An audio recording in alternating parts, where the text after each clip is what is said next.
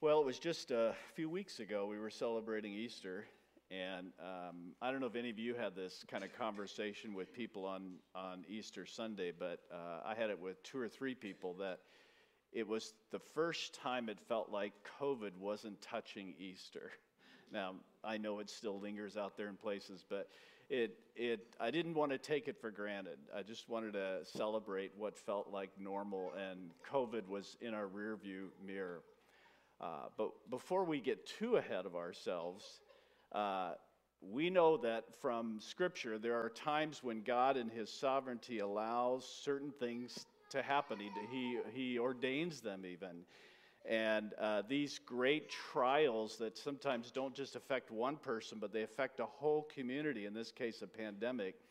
The problem with Israel was that they responded immediately in the midst of the crisis to God, but then they quickly forgot what God was doing through the crisis.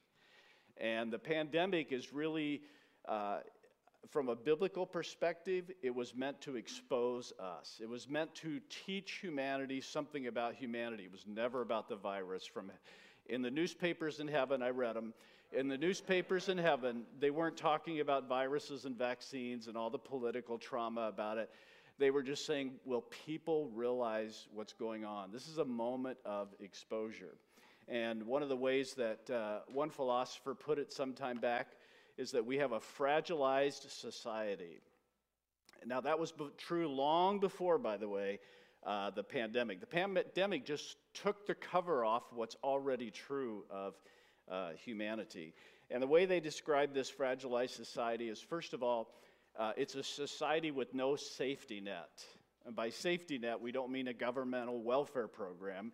By safety net, we mean the traditional authoritative, the traditional trusted authoritative voices that hold a society together, namely the government, the extended family, and the church. Those safety nets are gone now. And something like the pandemic just simply revealed that. They reveal that without those trusted authorities, you do not have a level of certainty necessary for a society to function. As one other philosopher put it, we've discovered more and more over the last 100 years or so that we are a society without a meta-narrative. Fancy word, meta-narrative. It just simply means a big story that holds us together, that makes sense of life. And generally speaking, in the most broad sense, it's bigger than the Judeo-Christian story. It's the idea that life isn't about me, it's about us, it's about humanity. It's about the fact that this life is just a short period of our existence. There's another life that this life is preparing us for. And ultimately, we have some accountability to a God or gods outside of us. Those are sort of the generic pieces for a meta-narrative that is held by most cultures throughout most of history. But that is gone now, for the most part in the West, so that we no longer can have conversations with other human beings about what's true. We can simply only have battles over emotional preferences. The other thing that the pandemic revealed, something that was going on long before the pandemic, and is even more true now, is that we are alone like never before in human civilization. Oh, even though we're all together in this room, we as individuals are living more alone than we ever have before in human civilization. There is enormous pressure when you think of these two things. There's no meta-narrative. There's no more safety net, those traditional authorities that are trusted. We're alone like never before. And as a result, there's enormous pressure on every individual to figure out what their own meaningful reality is. And that's life-crushing. Instead of being given your reality, instead of being given meaning, you are now forced to figure it out for yourself. And real relationships have been replaced with devices.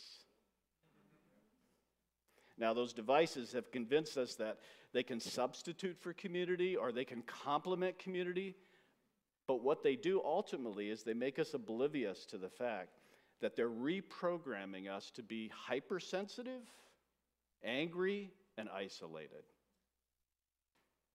How's that for good news and a start for the service? And I know that I've been accused of this before, of being provocative, of being an alarmist, and I continue to think this through, and there's just simply no way in my mind and in my lifetime to be able to say this in a way that isn't alarmist. You ought to be alarmed. Things are bad. Things are very, very bad. However, there's hope because of Christ. There always is. I don't care what time period you grew up in, what culture, what your situation is, there's always hope because of Christ. And in contrast to this fragilized society and this anxiety-ruled neighborhood in which we live, in contrast to that is the local church. I really believe that we have a massive opportunity in the next generation, even in this generation. We have a massive opportunity to be a contrasting community to what's going on in our world. And that's really where Philippians has been taking us all along. Red Cedar can be this refuge of joy and peace, a community of exiles living very conscious that we're exiles, resisting the gravitational pull of this fragmented, fragilized world, and pulling together to be this place that is a radical contrast, a place of joy. That's what Philippians has been teaching us all along, and a place of peace. So let's take a look at our text and read it this morning. You have it in your bulletin if you don't have a Bible, but it's in Philippians 4. Beginning in verse 4 from last week. Rejoice in the Lord and do it always. And if you didn't get it the first time, I'm going to tell you again, rejoice. Let your reasonableness or your gentleness be obvious to everyone, particularly in the local church community. The idea there is because the Lord is at hand. The Lord is coming. At any moment, he could walk through the door. At any moment, his kingdom could come, the thing that we pray for all the time. So don't be anxious about anything, but in everything by prayer and supplication with thanksgiving, let your requests be made known to God. And the peace of God, which surpasses all understanding, will guard your hearts and your minds in Christ Jesus. Finally, brothers, whatever is true, what is ever honorable, whatever is just, whatever is pure, whatever is lovely, whatever is commendable, if there is any excellence, if there is anything worthy of praise, think about these things. What you've learned and received and heard and seen in me, practice these things, and the God of peace will be with you. So while Philippians has been talking about joy all along, we now come to this place of peace. And so they really do go together. And that's something that, as you think about it, the difference between peace and joy, you know, all these traditional symbols for peace. And just think about it for a moment. What do you think, I wonder, is the relationship between joy and peace? How are they related to one another? And while you deliberate on that, I've already seen the problem, and I've already been working on it during the week. So here's my suggestion, just a suggestion. I've been saying all along, I still think this is a great definition of joy. Joy is confident anticipation. Confident anticipation. Today we're going to talk about how you trade in anxiety for anticipation.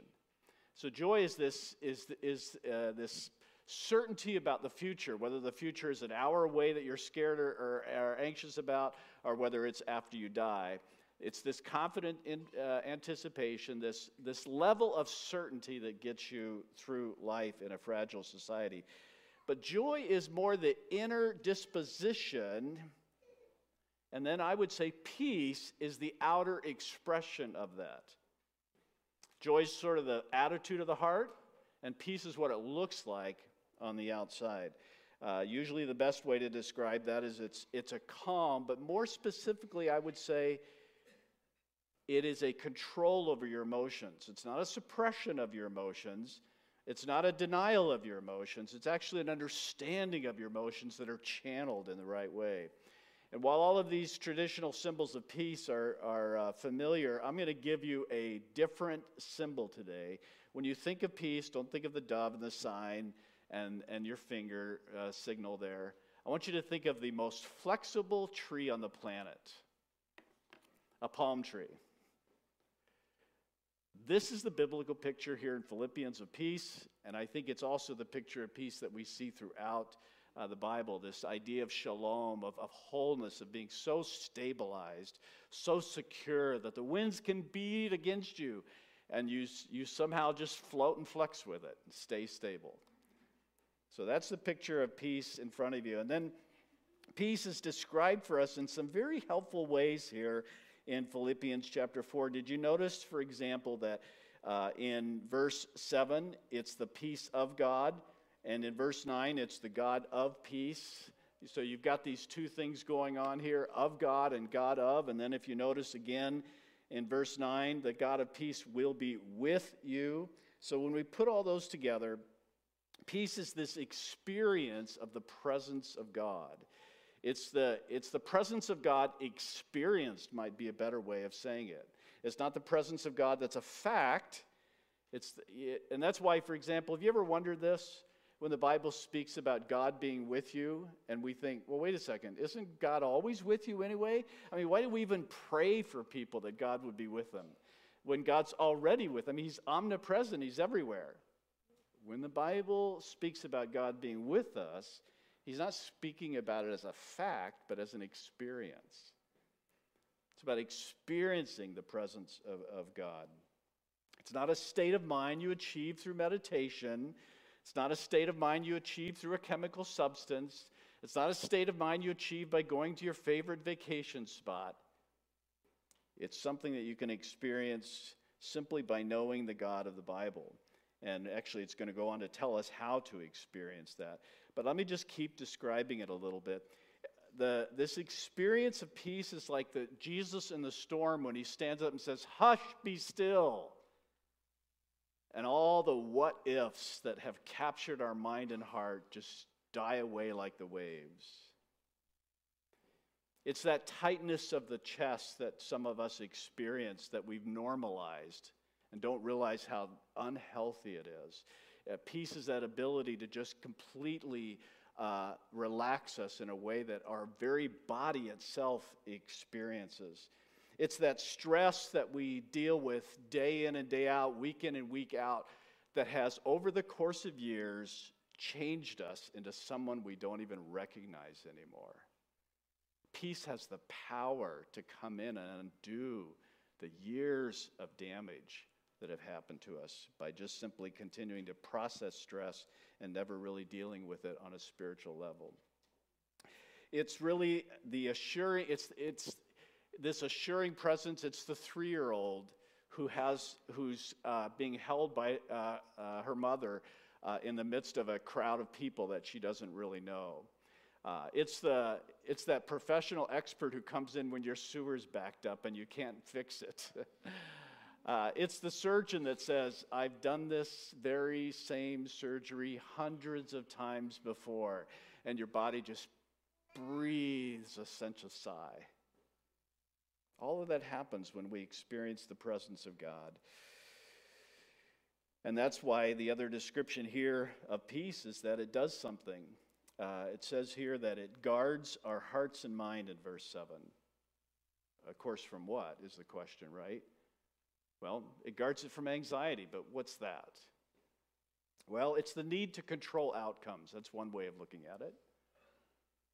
We love to, anxiety is this thing that we're wondering what's going to happen. We've just got to find a way to fix this to try to control the outcomes. Another way I think of how it guards our hearts and minds in Christ Jesus is it protects us from the off-ramps where we start traveling down because our emotions or our wants are driving us. And all of a sudden, it seems, even though it happens over time, all of a sudden we are believing lies that at one time before we recognized as lies but no longer. When you're experiencing the presence of God, when peace is occupying you, it guards you from those off-ramps, which is why this is the kind of peace that surpasses understanding in verse 7. You really, when you see someone who's at peace with the Lord, it's as though they say to you, it's actually going to be all right. Because they've yielded to God, who gets to define what the it is. When I say it's going to be okay, it begs the question, well, what are you talking about? It. What's going to be okay? I've yielded to God, whatever the outcome is, it's going to be okay because God gets to define the it. I mean, don't you want this? Don't you want this peace? And if you're experiencing it, don't you want even more of it?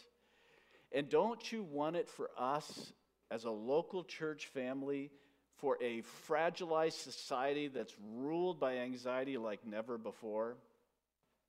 Well, thankfully, there's a very practical way that we can get at this in the rest of these verses here. But I thought it might be a better idea to first tell you the wrong way to get at it. Now, only a few of you maybe know this scene.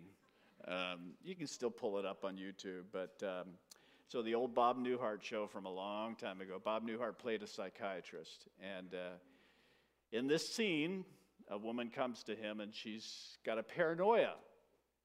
And the paranoia is that she's afraid of being buried alive in a box. And so Newhart sits her down and says, all right, let me first of all tell you about my billing. I charge you $5 for the first 5 minutes, and after that it's free. She looks at him and says, wow, this is great. And he says, and she said, then he goes on to say, well, and we won't even need more than 5 minutes. So then he asks her to tell her her problem, and he leans over and he says to her, some of you know this, right? Stop it! And as she kind of retells it again and again, he just tells her, stop it! And so after a few minutes, he's done. In fact, they only charged her $3. But now here's the thing about psychiatry and a lot of therapy. They can provide coping mechanisms. Some of those coping mechanisms are helpful to get through life. They could even trace problems back to the source a lot of times. And that can be informative. But these approaches have no room for the God of peace who controls all. So guess what? Whatever the solution in these situations, guess who has to get control? You do. And that's where the problem is. Ligon Duncan has preached on Philippians, and at this point he was saying in Philippians 4, without Christ, you can't control what controls you. You can only switch it out for other idols. Which is why we could just continue to treat symptoms and never really what those symptoms from the Lord are meant to point us to. So there are 3 helpful means here to trade in anxiety for anticipation. Praying, thinking, and practicing. These things fall out real simply in here. Verse 6, praying. Verse 7, or verse 8, thinking. And then finally, verse 9, practicing. And let me just say, remind you of what's going on in this little town of Philippi, this Roman colony. This is the person writing Philippians isn't just kind of putting together a self-help book so they can turn a few bucks. Think about this local church in Philippi. Their pastor, their founding pastor, is in prison. He may lose his life. He's the one writing to them and telling them to rejoice in the Lord always. They're dealing with extreme poverty, and they are frightened by opponents who are accusing them of being unpatriotic. And as a result, they're starting to turn in on each other from all of these external stresses. So we're not talking about anxiety in a vacuum, but in a very real, gritty situation. And so we come to praying, and many of us read through the book by Paul Miller, The Praying Life, earlier. And one of the things I remember from that book is he talked about prayer as an ongoing conversation with the Lord. You're just always kind of in this constant dialogue with the Father. That's why it says here, pray about everything. In everything by prayer and supplication. So it covers everything. It's just a constant conversation. Which then makes me ask, do you pray over decisions? Do you pray for gospel outcomes? Do you pray with thanksgiving? I chose decisions because decisions tend to create a lot of anxiety in people. They tend to be the place, and this is a little bit of an overgeneralization, but there's usually two types of decision makers. The people who are anxious about waiting because they just decide right away. They got to jump on it, or the moment might be lost. And those people who are anxious over whether they make a wrong decision. Sometimes in a marriage you have two different types. Speaking hypothetically, of course. And there is a great passage here. In my mind, it's one of the most helpful passages in the Bible on anxiety and decision making. It's in Proverbs 16. If you want to find that, if you have a Bible near you, can. If not, I'll just read a few of these verses here. Proverbs 16 says, "The plans of the heart belong to man, but the answer of the tongue is from the Lord." So, the first thing I notice here is that there's nothing wrong with planning. The idea that, I shouldn't plan because, God doesn't want me to plan because then it's going to be my plan, not God's plan. The plans of the heart belong to man. But ultimately, what those plans are going to turn out belongs to the Lord. The Lord gets the final say in those plans. Second verse, "All the ways of a man are pure in his own eyes, but the Lord weighs the spirit." So when I make a plan, I don't ultimately trust that plan because I don't trust my own abilities to make a good plan.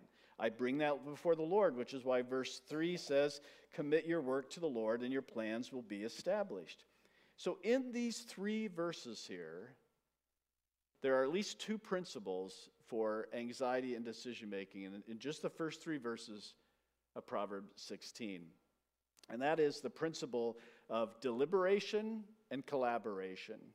You deliberate, you think about a plan, and then you collaborate with God to get his endorsement of that plan, to get his input on that plan, which is why you commit it to the Lord.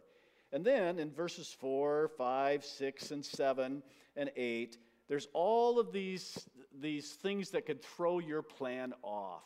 There are all these ways that things happen, and it seems like the wrong plan is unfolding, to which essentially, if I had to put all of those 4 verses into one word, it would be this. It's abdication.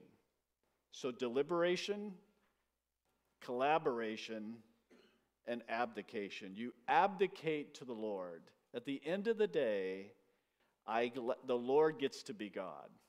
And he's the one who gets to decide whether these plans come to fruition or not. I am not going to hold on to them, which is why it summarizes so perfectly in verse 9. And so think of this, whether you're thinking about marriage or a move, or you're thinking about some difficult situation. The heart of man plans his way, but the Lord establishes his steps. So Matt and Lauren Knapp and their kids are right now in Greenville, Tennessee. They're being interviewed by a church. And as we prayed for them and their next move, the question is, is that the best fit, or should he go over here? It's really difficult. There's nothing like deciding your future to remind you that you're not omniscient. And so it's always difficult to know when you're playing with people's lives like that and when they're trying to figure that out. But this is a beautiful verse. Plan your way, Matt, but know that the Lord ultimately is guiding your steps. At the end of the day, relax into it, because the Lord is channeling all of even your bad decisions, and I've made some.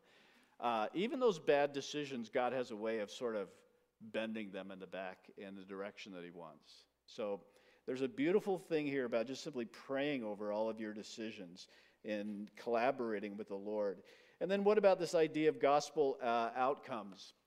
What does that mean? Well, it just simply is a way of saying learn to attach Scripture, if you can. This is going to take years to develop for sure, but learn to attach Scripture to a prayer request when you ask someone to pray for you. For that matter, even when you pray to God, try to attach a Scripture. And one of the great books that helps you with many examples of this. This is a book called Side by Side by Ed Welch. We read it a few years back. Let me just give you 2 examples here. He says, first of all, tell your burden. I have been so tired, I feel like I'm always a few steps behind on everything. Normally we would stop right there. Oh, I'm just so tired. Pray for me. So he says, go on and attach a scripture. Would you pray that I rest in Jesus? The one who said, come to me, all who are weary and heavy laden, and I will give you rest. Take my yoke upon you. See how that changes? Here's another one. This is so hard. Would you pray for healing for my daughter? And we stop there. Then we attach a scripture. Would you also pray for perseverance and that I would be able to fix my eyes on things that are not seen? I've been so impatient with my kids recently. I need help. Would you pray that I will know Jesus' unlimited patience toward me so that I will pass that on to my children? It's such a small thing, but it is a profound thing, which is why the next thing is also so helpful, Thanksgiving. Last week I said, there's always cause for rejoicing. Well, if there's always cause for rejoicing, then by consequence, that means that all our prayers should be navigated by thanksgiving. So when our kids were growing up, they learned to pray like some of your kids probably do, or maybe you did as a kid. You heard other people pray. And so our kids got used to every time they prayed, thank you, God, for this day. Those were the first words out of their mouth. After a while, I started wondering, do they even know what they're saying right now? But then I thought, wait, where do they learn that from? So there really is something to genuinely and sincerely, not just saying it by way of some kind of rote thing, but what if genuine thanks always was the first thing out of our mouth in our prayer life? Before we ask God for anything, we thanked God for something. Paul, by the way, models that, doesn't he, in almost every single one of his letters. Without thanksgiving, our conversation with the Father is navigated not by thanksgiving, but by desperation, or by demand, or by some other kind of thing, some urgency. And as a result, there's no breathing room for anticipation. Thanksgiving forces us to pause. It forces us to pause and remind ourselves that we are receivers in life, not achievers. God owes me nothing, and I owe everything to God. I am a receiver, not an achiever. The other thing that Thanksgiving does is it reminds me that I'm incompetent, not competent, that I'm dependent, not independent. And it also reminds me that I'm part of a plan, not that I have a plan God must bless. That's what Thanksgiving does. It's a beautiful pause. So, if prayer is a constant conversation then with the Father, then I would say what thinking is, in this case, thinking is simply deliberately listening to the Father. You can't just have a conversation where you're just talking to Him. You also have to have a conversation where you're listening and deliberately listening. The Bible calls this meditation. I mean, there's just so many verses on this that we could talk about. Blessed is he who does not walk or stand or sit in the counsel of the wicked, but his delight is in the law of the Lord. It's not a duty as much as it's a delight. And because it's a delight, morning and night, he's exposing himself to it. Proverbs 22 says, incline your ear, hear the words of the wise. You're not going to hear the words of the wise unless you incline your ear and apply your heart. And when you do, just like in Psalm 1, it will be pleasant to you. As you do that, you'll not only keep them with you, but it will be ready on your lips so that your trust will be in the Lord and not something else that creates what? Anxiety. Or Ecclesiastes 12 is another one. These wise words that are summarized in Philippians 4:8, these wise words do two things. They're like goads. They push you in the right direction, sometimes a direction you don't want to go naturally. But they're also stability. They're like firmly fixed nails. And they're ultimately all given by one shepherd, the Lord Jesus Christ. So beware of anything beyond these things, my son, because you'll easily fall prey to those things. So one simple application here is this. If you want to think, if you want these concepts in verse 8, what's honorable, what's true, what's pure, if you don't want to be ruled by what's fearful or by anger or by complaining, then you're going to need to have to suffocate those things with other things that are praiseworthy. All the descriptors here in verse 8. And a little liturgy goes a long way. It is utterly impossible, especially today, if you do not have prioritized space to do some biblical thinking. If there's anything I say today, if there's only one thing I want you to hear, it's this. I know some of you, you're already on board with this. You're already in motion of this. You're so used to doing this that it would be like getting in a car without a seatbelt. You'd feel naked. This idea of just spending some time with the Lord. But I would just say it's amazing to me. It really is. I wish I could tell people this more and more. It is amazing to me what 15 minutes a day, even if it's just 3 or 4 days a week, can do for you over the long haul. A little liturgy goes a long way. 15 minutes of space, mostly in the morning when you're alert. I know some of you aren't, but for most of you, you are alert in the morning. When you can eat and chew. You need to have some method, not just to read the Bible passively, but to digest it. So share a thought from it. Write something down. Don't just read your Bible and go on. Do something with it. Record it and turn it into a prayer, even if it's just a 1-minute exercise. Do something to digest that. Think about things like when you're reading the Bible, what does it say about God's character? What does it say about the promise of the gospel? What does it say about the seriousness of sin? What does it say about your future? Those are simple ways to just extract more out of the Bible than just chicken soup for your soul. And finally, practicing, which in another word is really just discipleship. Look at the 4 words that Paul uses in verse 9. Learned. This assumes you're under regular teaching. Otherwise, how would you learn something? Received. This assumes you're not just under regular teaching, but you're actually responding to it. Megan said to me today, you didn't know I was going to do this, Megan. Where are you, Megan? She's good. She's not here. So Abe, anyway, she was just joking about, she was on the women's panel yesterday at the retreat, and she was asked to share something, and she said, I turned it into a sermon, and they fell asleep. And I said, I know exactly how you feel. My goal every Sunday is to try to put at least 2 or 3 of you to sleep, and it's one of the few goals I've achieved in life. But so received, learned, received assumes that you're responding, not necessarily in the church service itself. Heard, this assumes that your teachers have a reputation that they're practicing what they're preaching. Do you know that? Do you know if the people preaching and teaching you here, me and the small group, do you actually know that they're actually practicing it? And then finally, they've seen this. Seen assumes they've seen the how-to of what you're teaching, not just the what. I love the fact that a local church of Jesus Christ is a place where we mind each other's business. That's what small groups are. And I was benefited just this week. I had a miserable 10 or 12 days from Easter till just about Thursday morning. It actually began even before Easter.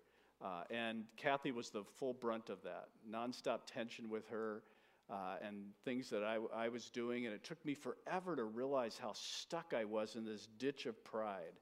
But you know the thing I'm most disappointed about? 24 hours before the satanic attack was over, I finally asked the elder, I asked 2 people to pray for me. Wonder what would have happened if I'd done that early on. We really need to mind each other's business, or people are just going to go down. So, and by the way, I just would say this, maybe this summer is an opportunity for you in this area of discipleship to get some concentrated attention. Maybe there's some biblical counseling you need to participate in. Maybe you needed someone to coach you in how to access the Bible for a few weeks. Whatever it is, just put that on your radar and something to think about. Maybe the summer's a time for you to get some concentrated practicing going on. So praying, thinking, and practicing, that's how we trade in anxiety for anticipation. I want to go back to the text that Melanie read for us this morning, but first I want to encourage our communion guys to come forward and the worship team.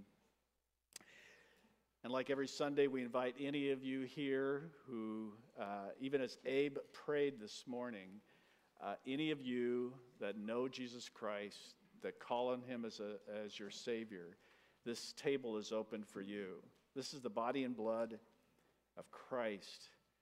And this is what unites us, and this is what gives us the hope that we can do something about our anxiety. In the passage of Luke 12 that was read to us this morning, there were just two verses that I want us to think about as we come to the table today. You saw in all of that passage there that God is the very best Father because he gives us the very best gifts, which is the Holy Spirit.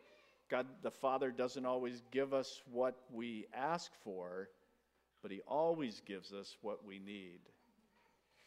And in Luke 12, verses 29 through 32, anxiety always centers on something we want and something we desperately must have. Verse 29, do not seek what you are to eat and what you are to drink, nor be worried, for all the believers, all the unbelievers of the world, all the nations of the world, these are the things they seek after. But your Father actually knows what you need. Instead, don't get caught up in seeking your needs, get caught up in seeking his kingdom. Because God, in verse 32, it's his absolute delight to give you what you need the most, the kingdom of Jesus Christ. And that's why he goes on to say in verse 33, sell your possessions and give to the needy, provide for yourselves money bags, etc. So God is all about giving us this kingdom. And the problem is not that God doesn't provide our needs. The problem is confusion over what our needs are. God always gives us what we really need when we seek what really lasts. Now, this side of home, anxiety is going to dog our trail all the way home. But because of Christ, because of the body and blood of Christ, anxiety won't win. And it won't wear down the Lord's commitment to make us beautiful people who will someday be free, as we sang about this morning. Someday we'll be free from anxiety forever. So take a moment, and then I'll pray, and then you come.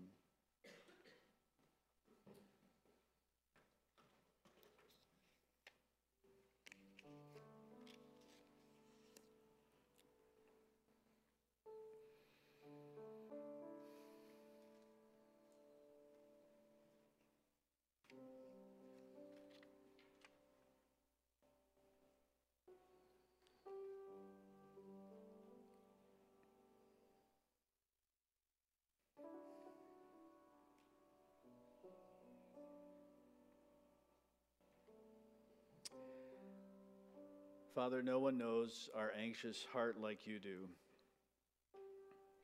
Like little kids, we're so easily distracted and overwhelmed and distressed.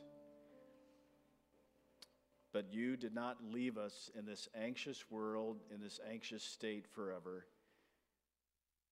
You sent your Son, and his death frees us forever from that. And you secured for us a peace that surpasses understanding, that comes from a joy that looks toward the future with contented anticipation. May we come now and deposit our anxiety here and leave with that anticipation that Christ